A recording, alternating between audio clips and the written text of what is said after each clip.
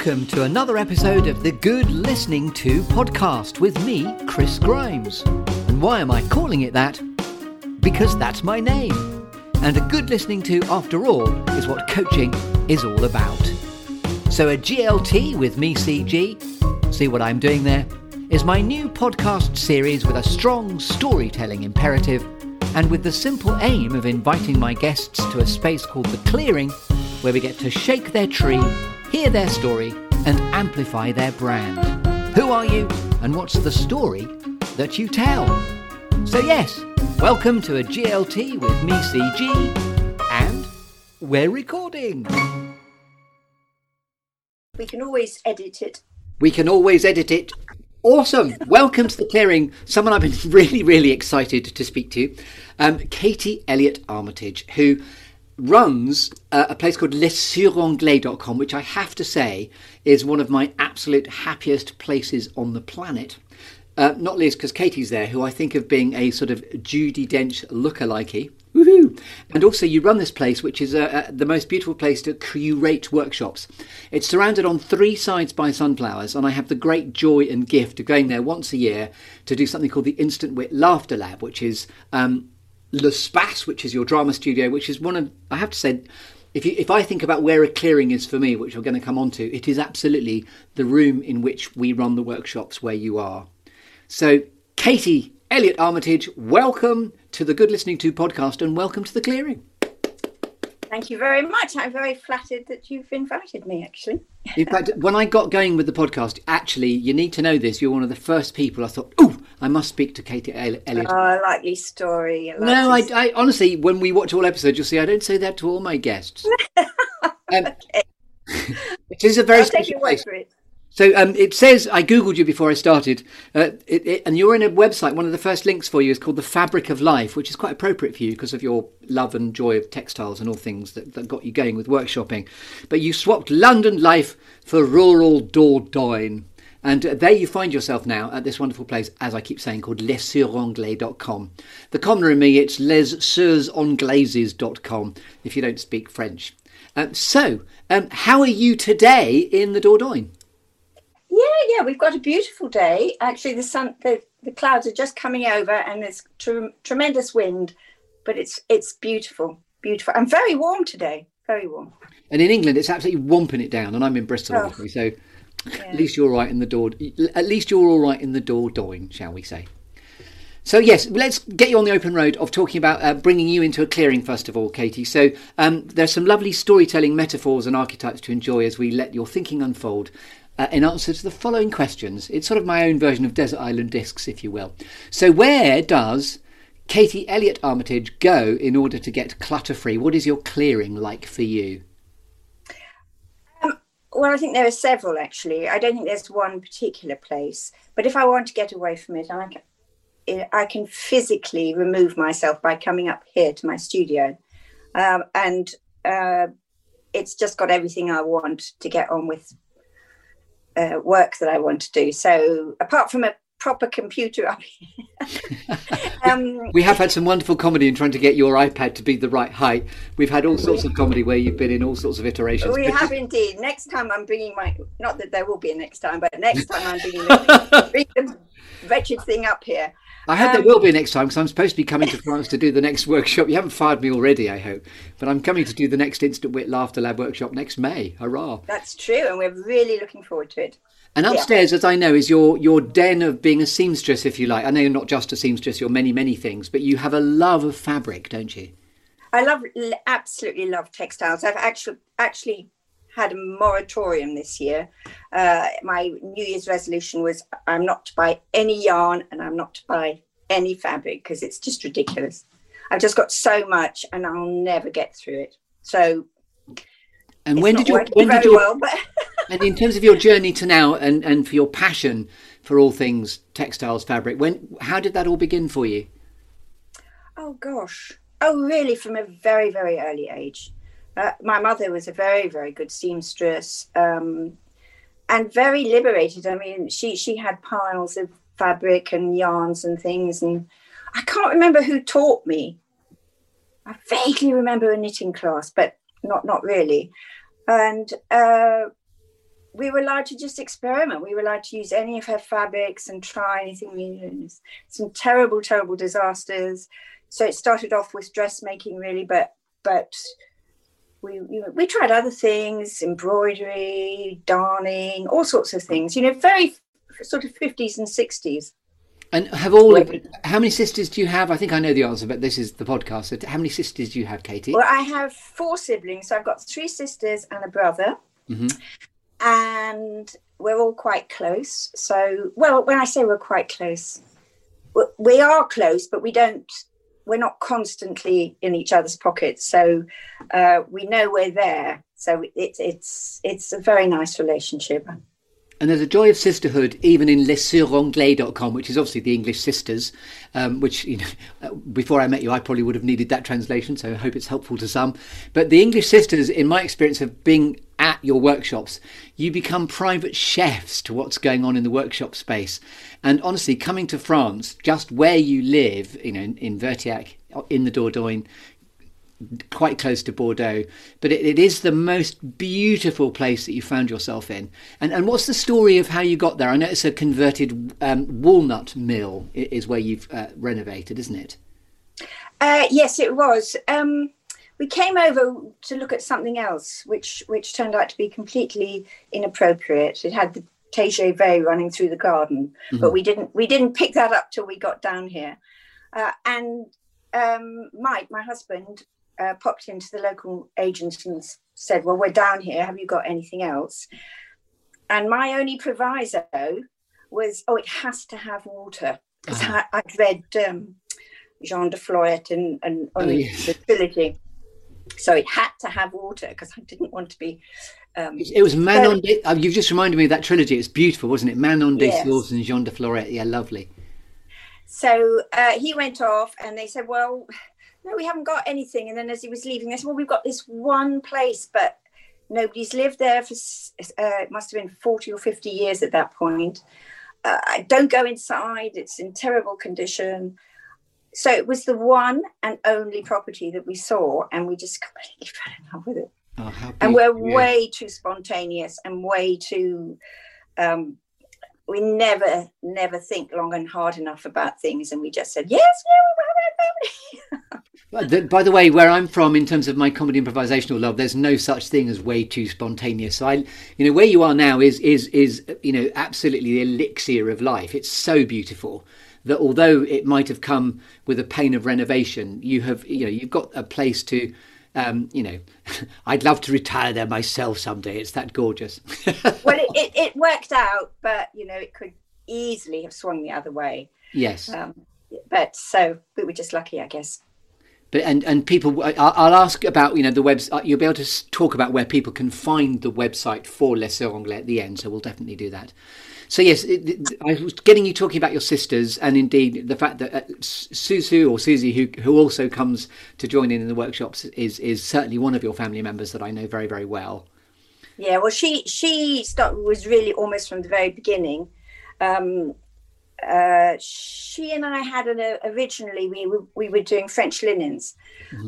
when I was still in the UK. I was coming over to France, going to brocantes, buying old linens and then selling them in the UK. Uh-huh. It wasn't very successful because nobody wants to iron sheets and you have to iron linen. Yes. So anyway, that was fine. That was on a sort of decline. And then we moved to France. Mike and I moved to France. And anyway, the whole idea of workshops materialised, and Susu got involved again with that. And you started off with sort of fabric related or textile related workshops, and then they've evolved in a wonderful way where you've just been curating an expansion of the type of wonderful workshops you have there. You've got a very good memory, Chris. You should be doing interviews. Oh, you are. Yeah, we had. We started off with textiles because that's what I knew about. That's who I was networked with and connected with. Yeah. And we had some wonderful people come in and give workshops. But it was, at that point, it was just in the main house, in the Maison de Maître, and it was in the attic, and it was all a bit, A bit there was claustrophobic, just maybe. it was too exciting with too much going on. Yeah. And we realised that people wanted to relax and get into their arts and crafts. So, yeah, well, that's another whole story. But and then Susu was involved. Sue, my sister, was involved in that, and my other sister Lizzie, who was in PR, did a lot of work for us at the beginning. She's retired now, so she's not involved really. And it kind of worked, you know. We weren't on top of each other, and we were all kind of separated, physically separated, but we could work together. And then when we had the workshops, we would get together and there's a separate. Your converted barn is now the most beautiful l'espace, you call it, don't you? And why I so love it, there's also a ping pong table almost in its own annex where you are. So you had me at ping pong table even before we did the new ping pong table, Chris. I'm sure the first time you came, it was the old one, which was all chipped. But when we realised you were so keen, I am. We went out and got a new one. Yes, and in fact, I first found your beautiful place because we found it as a holiday destination, and very specially, we were there for my daughter Lily's GCSE results, and we got them on the the deck of L'Espace. So I remember. I'm sort of more and more connected to the place, particularly now because as soon as I realised you started doing workshops and you're evolving, I remember very strongly saying, "Oh, I wonder if I could try and talk you into letting me have a comedy improv workshop here." And because of your joy of yes, and you said yes, and then I left you alone, and then you chased me, said, "Are you going to make it work then?" And I'm thinking, yes, she wants to do it. So I do remember the meal. Actually, I remember we were all sitting outside, yes, and talking to you about it. Yeah, absolutely. Yeah. And so it started out being textiles, then it was food related, because I always describe the place as being it used to be food or fabric related, and then now it's comedy and music and dance. Yeah, absolutely. Yeah, I mean, 12 years of textiles. We wanted to move on and do something different. So yes, we luckily we met you, and then we know musicians, and that's a different road to go down. But yeah, so here we are. Yes, 12 years later, 14 years later, or whatever it is. Yeah. And in fact, so let's get you on to your clearing is then upstairs there where you have everything you need, and of course where you live as well. So I'm going to join you in your clearing with a tree, which is a bit weird because we've talked about you've got quite a small space there, but I'm going to come into your clearing with a tree. We're going to shake your tree to see which apples fall out. And Katie, the apples are the next storytelling series of metaphors where you've had 5 minutes or as long as you needed before we spoke to think about 4 things that have shaped you, Katie Elliott, 3 things that inspire you, 2 things that never fail to grab your attention, and then 1 quirky or unusual fact about you we couldn't possibly know until you tell us. So it's over to you on the open road of which of those apples you might like to talk about. Well, I think I've kind of talked about things that have shaped me, which is my extended family. I've got a very large family because obviously my siblings have had families, and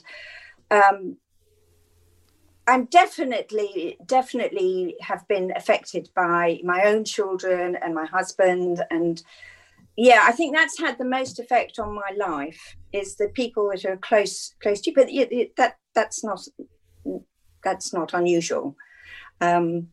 It's just that I think I've been impressed by them. You know, the things that they do have inspired me, and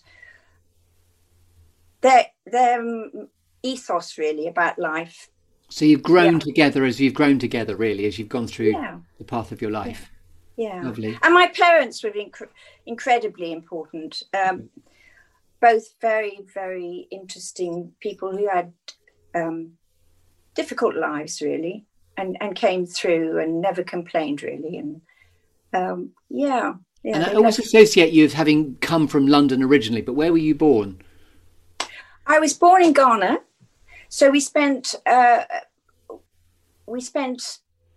quite a lot of our childhood traveling around Africa, and then we ended up in America, but we went to Malaya as well. My father was both a consulting engineer and a civil engineer, and he was working for various governments. So we kind of went along. I went to school in Ethiopia, Wow. But otherwise, but only for a short while. Yeah. Otherwise, we were generally sent back with my mother to the UK while my father stayed in these exotic places. And she had the burden of looking after all these children. And then he would come back periodically to touch base, I guess, really. Yeah. And eventually he retired. Well, he didn't retire. He had a business in London, Yeah. and they retired down to Devon. But it was a very interesting childhood. And funnily enough, it has left me not particularly wanting to travel. Whereas I've met a lot of people who've grown up abroad and all they want to do is go back or travel. I actually feel I've done that, been there. Yes. It doesn't inspire me at all. So you found a really beautiful place to just be now as the place you want to be, which is like you found your place. It's like my nest, really. Yeah. Absolutely. Yeah. Lovely. And I had a parallel, similar upbringing. I grew up in Uganda until I was 10. We were all together as a family, but we would come back every 2.5 years. And I remember we were close to, in a place called Ginger in Uganda, near to somewhere called the Owen Falls Dam. And we met lots of civil and civic engineers who were there trying to do the sort of irrigation of the Nile. So I don't know what type of engineering your father did. Well, he actually worked on the Volta Dam in Ghana. And in Ethiopia, he was working on dams, but also roads and bridges. And in fact, there's a very sad story. He was in Singapore during the Second World War, and just before he'd been over there, and he was in the Public Works Department as an engineer, and he was designing and building bridges. And then when the Japs came down from Singapore, he had the enviable task of actually having to blow up his own bridges as they came down. And he said it was so soul-destroying. Yeah. And presumably, well, bridges that had taken possibly years in their concept, and then he was just absolutely, yeah. Wow. So, but he wasn't a taciturn man, but he wasn't a man of many words, and it was really difficult to get him to talk about things like that. Yes. That whole Singapore experience was just a shadow of his past. Yes. Of its time, yes, indeed. So in our tree, we're still thinking about things. Anything else you want to tell us about what's shaped you? I was trying to think of teachers who shaped me, but I can't think of any that are really memorable. You know, I had a good convent education, good nuns, bad nuns, you know, like most people. And then art college. There was a guy called Mr. Lingford who taught us typography, and it was in the old school typography, so you had to learn to typeset, and it was a very hands-on experience. And he really shaped my sense of design, because he sort of simplified everything and made us work through it. It's like learning your tables when you're a youngster. Yes. If you learn them by rote, it never really leaves you. Mr. Lingford really left an impression. But, you know, I didn't kind of... But there's a lovely, if I may, sort of golden thread. I'm using that about fabric, but the idea of the tactile nature of how you learnt stuff, because obviously you can make your own clothes, you're very hands-on, and having learnt to design through typography, that's again hands-on, isn't it? So it's a way of learning, rather than the modern world, just get given something digital where no one can feel it quite as much. Well, I was saying the other day, we didn't even have copiers. I mean, we couldn't copy anything. Yeah, it was that long ago. I'm that old. You know, you could photograph it, but there was no way of copying anything.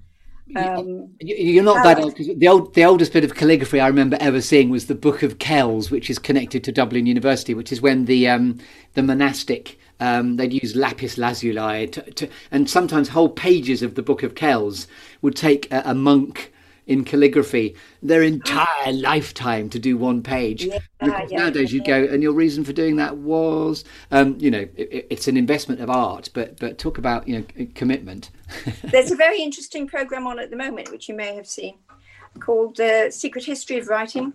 No. Actually, I think it was in 3 parts, but yeah, they talk about the manuscripts there and how it would take a whole town a year to make 100 books or something. I mean, you know, just crazy. You can't even. This is pre-printing, but you know, we take it all so for granted now, don't we? I mean, We do. So we're in. I think we might have covered off the 4 things that have shaped you, and you've also strayed beautifully into things that have inspired you as well. So anything else you want to tell me about those series of apples before we get on to the next? Well, definitely the things that inspire me, or does that mean? I would say it's music, music, and dancing. Absolutely, dancing. Those two. And another one of your beautifully successful weekends that I didn't manage to come to, but it's called the Blues and Boogie weekend, isn't it, that you do? I just love it. Absolutely love it. It's like having your own house party with the most talented musicians there playing music that you adore. So it's just magic. Yeah. And your glorious studio does, by a really, really happy accident, have the most beautiful acoustic, doesn't it? Yeah. It wasn't planned at all, but we had a wonderful architect called Jeremy Harris who came in, and we used as much natural products as we can. And he put in this, I don't know, but insulation of some sort, reprocessed corn or something. I have no idea. And it's absolutely everybody, all the musicians that have come say it's just the most wonderful acoustics in there. So it's just happy chance, really. And you have had bands come and record albums there too, haven't you? I remember you talking about. Yes, we did. We had Steel Eye Span. A guy called Peter Knight, who was from Steel Eye Span. Yeah. He reformed a group called Gig Spanner, and they joined together with somebody else called the Gig Spanner Big Band, and they came for a whole week and they rehearsed and recorded, and it was wonderful. And then they gave a concert as a sort of thank you. So it was good. And again, I have such happy memories of exactly where you're talking about, because you've got the most extraordinary deck there as well. And I remember our family were putting out yoga mats, and a big family of 9 of us were there, and we all put yoga mats down and were stargazing, because the sky gets beautifully dark at night where you are too. We have had yoga workshops there, actually.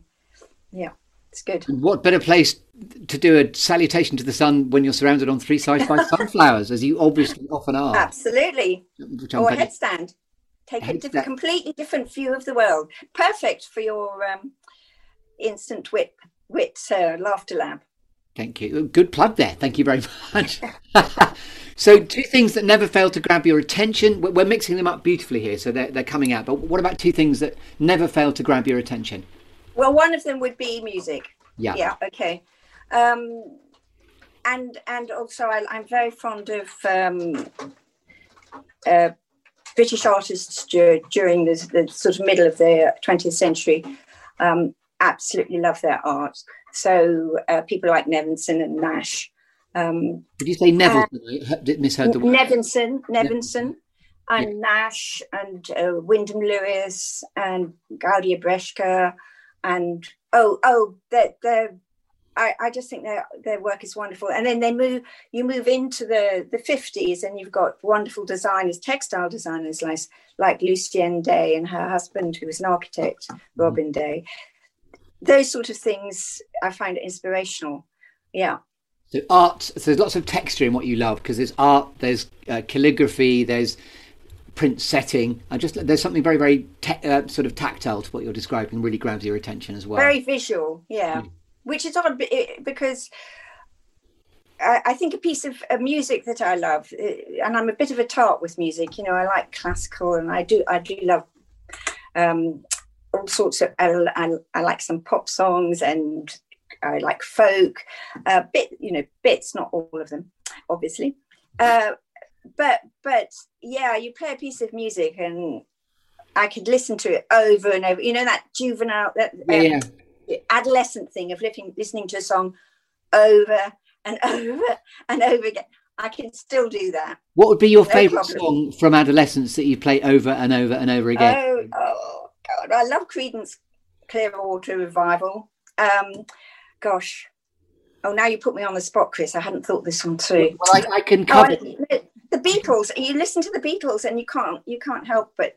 I know we're conditioned. Well, I'm conditioned because it was my era, but you can't. All the words, and you know everything about it, and it's just. They were often thought to some to be the the first ever real global phenomenon, the Beatles. I know. Really, more than Elvis Presley, do you think? Oh, you're quite right. You've got me on a technicality. Him. Oh, and by the way, I was going to cover for you. There's something that inspires me when I'm in your barn, which is the theatre space where I go for the clearing, and the drama teachers like to do it in circles. You know, the glorious barn where the Instant Wit Laughter Lab happens. I nearly always find myself having to play, because you're surrounded on three sides by sunflowers, Fields of Gold, the Sting version. Oh, yes. And so I often have it. That one too. So Fields of Gold. If I hear Fields of Gold, it now makes me think of your beautiful barn, and it makes me sort of champ at the bit to go and get on with the next workshop. And of course, we've had to not do them this year because of circumstances beyond our control, have we not? Yeah. I think you should write to Sting and tell him. I'll make a point of it. In fact, I'll see if he'll let me give him a damn good listening to through the Good Listening To podcast. Your next one. Lovely. So, what about a quirky or unusual fact about you, just before you get you out of shaking your tree in your lovely seamstress attic space there? Quirky or unusual fact. Taking my tree. What did I do? I've had many careers in my life, not careers, but jobs. And one of them, I designed a board game. I've designed a board game called Movie Mogul, which actually sold in lots of shops. I like that. So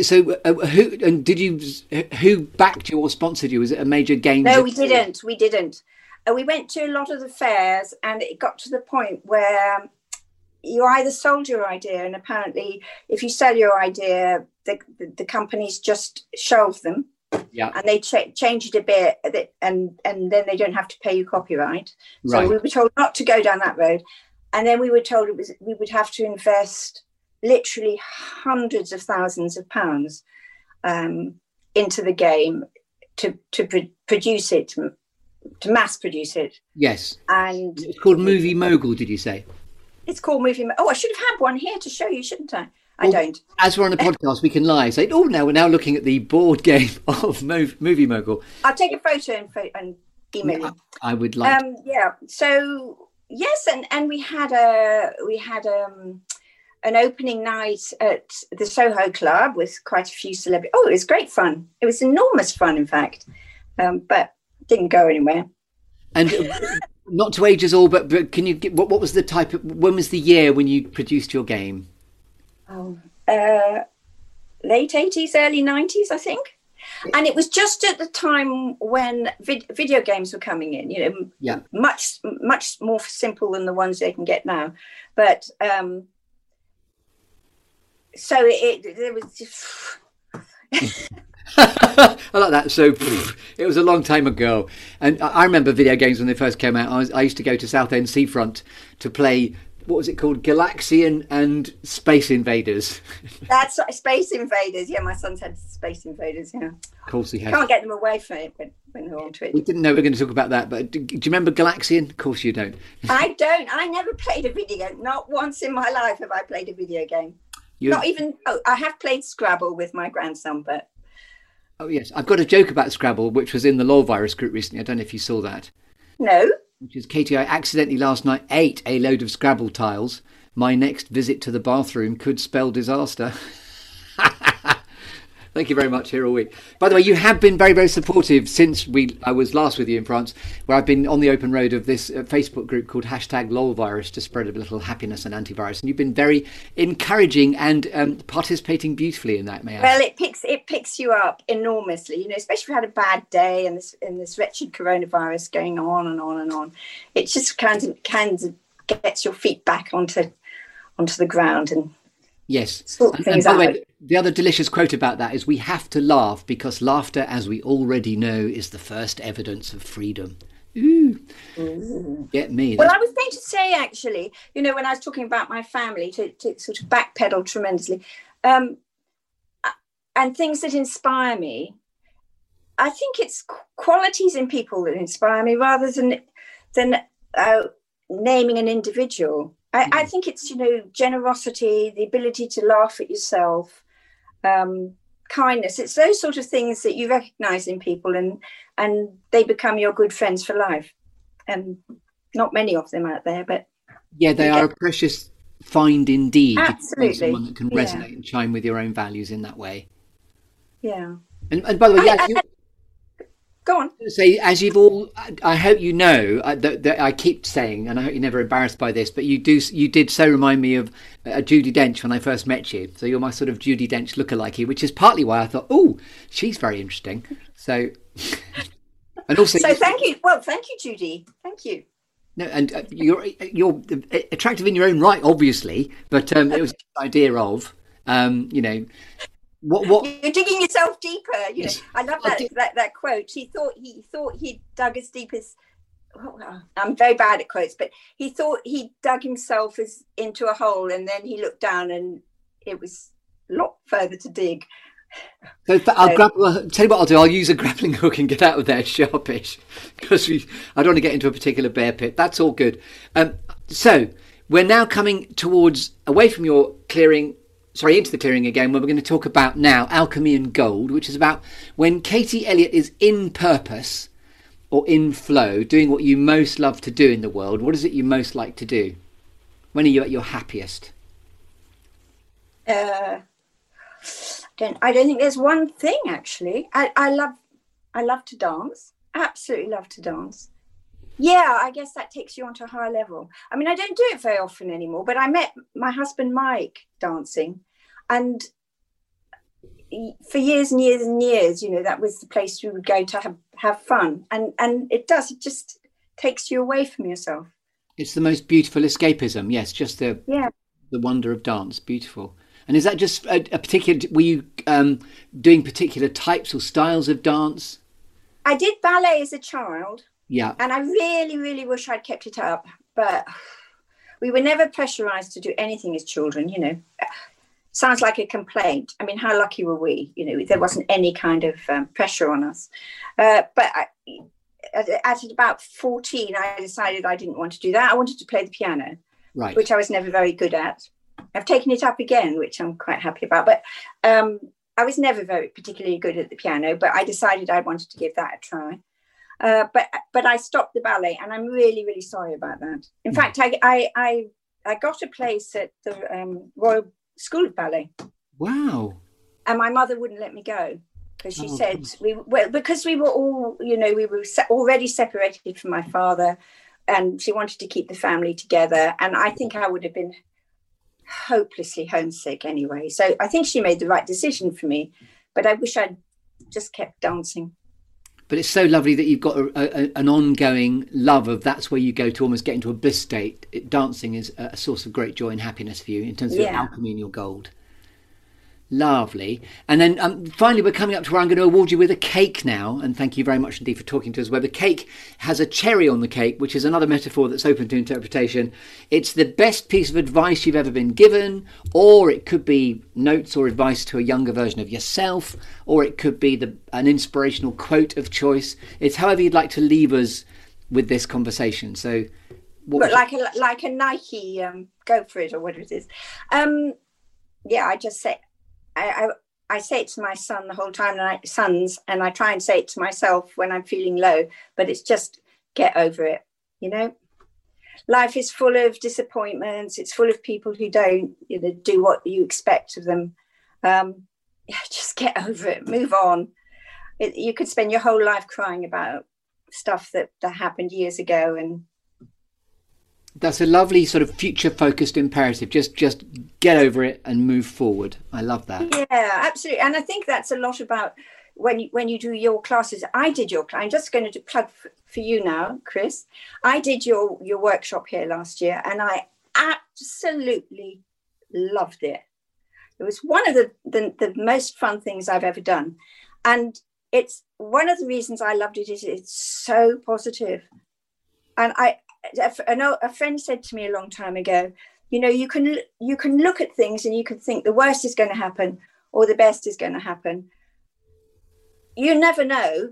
So why don't you just assume it's the best? And I felt that the whole workshop was about that, you know, looking at life positively. I thought it was brilliant. You're very kind to say so. And it is, as we know, it's applying the currency and the beauty of the yes and mindset where anything is possible. And just adhere to unbounded optimism, but not in a really sort of woo-woo way where it's just about positive thinking. It's just having an optimistic yes and methodology and mindset towards life. Yeah, and sometimes that's really, really difficult, But and by the way, in terms of creating an atmosphere, what makes it extra special, when we come and do the workshops for you, it is because of the location, it's the atmosphere, it's the cooking that you do as well, which is so lovely. Honestly, I can salivate at the thought of being back at Les Sœurs Anglais next May to do. It'll be Instant Wit Laughter Lab 3, postponed from this year, but we're going to be back, with even more optimism. I certainly hope so. Certainly hope so. And you were planning something else as well, I think, but that's another story. They'll hopefully be because of the linked to the yes and mindset. I'm hoping to do a coaches retreat there where we'll explore the art of asking the right type of questions. Because I think of your big space almost being like an extra large Q as a shape, like a typography space, a big Q where all the good questions come to be asked and all the good stories come to be told. It is a beautiful storytelling space, actually. Well, one of the things I think about the workshops, and I'm sure you find it when you do your workshops elsewhere, is the people. You meet so many interesting people and completely unexpected personalities and the qualities, and it's just a wonderful opportunity of meeting a completely different set of people from time to time. Yes, absolutely. So Katie Elliott Armitage, thank you so much for taking the wonderful time to speak to us here on the Good Listening To podcast. Is there anything else you'd like to say to leave us with? No, I don't think so. No, that it's been great fun. Thank you very much for inviting me. You're very welcome. And where can we go and look out for you, either in a fabric context or workshop context? Where can we find out about Katie Elliott Armitage and everything you do on the interweb? Well, it's on the website, which is Les Sœurs Anglaises. We're just putting it together now for next year. But you're up there, I think, already. So LesSœursanglais.com, and there's also, you're on Instagram and other places like that too with some of your wonderful... Oh yeah, I am. I don't really do Facebook, but I do Instagram, and I never do Twitter because I don't understand it, or the other things. And you do a very, very, is it MailChimp? I'm not trying to plug them, but who do you do your newsletter to? I do a newsletter from time to time, but you have to get to it through the website, so you just subscribe through there, so that's fine. It's the French translation of the English sisters. It's lessuranglais.com. That's the one. So any variation thereof should reach us. I don't think there's anybody else called that. Wonderful. So listen, thank you so much for taking the time to chat, and I will see you on FaceTime soon to plan for next year, very soon anyway, but also I'll see you on the LOL virus, and there is also a dedicated Facebook group to the Good Listening To podcast now, Katie, as well. Ooh. Thank you for talking to me. Thank you very much. Ladies and gentlemen, bye. Katie Elliott Armitage, the Good Listening To podcast. Goodbye. Oh, it's us again. We're just back briefly because, as you said, it's just like the Oscars. You forgot to mention someone who's very instrumentally important for lessuranglais.com and the English sisters that turn up. Who is it you'd like to tell us about, Katie? I'd like to tell you about my associate Carol, my colleague Carol, who has been indispensable for the whole running of Les Sœurs Anglaises. And I'm very lucky to have met her here in France because she's a rare flower indeed. What a beautiful PS addendum. The rare flower indeed that is Carol. And the English sisters then, when I've experienced it, it's you, it's Susu, and it's Carol, and you are for. So please do come to the Instant Wit Laughter Lab workshop. You won't regret it because this lovely lady's here as main chef and participant. We love you for that. And hostess with the mostest. And also Michael's got a wine cellar that I can't help. Well, I wish I had the keys to it. I really do. Maybe that's not a good idea to mention it. Oh yes, sorry. There's no wine cellar, nothing to see here. Moving along, please. No wine, no art, no nothing. Nothing at all. Goodbye. You've been listening to the Good Listening To podcast with me, Chris Grimes. If you've enjoyed the programme, then please do subscribe on all the usual channels. There's also a dedicated Facebook group for the programme too, and I'm hosted on Buzzsprout. If you'd like to connect with me on LinkedIn, then please do, and then on Twitter and Instagram at @ThatChrisGrimes. Also, if you'd be interested in having some coaching from me to help you level up your confidence, your personal impact, or your brand, then contact me via email, chris@secondcurve.uk. So until next time, thank you for listening, and goodbye.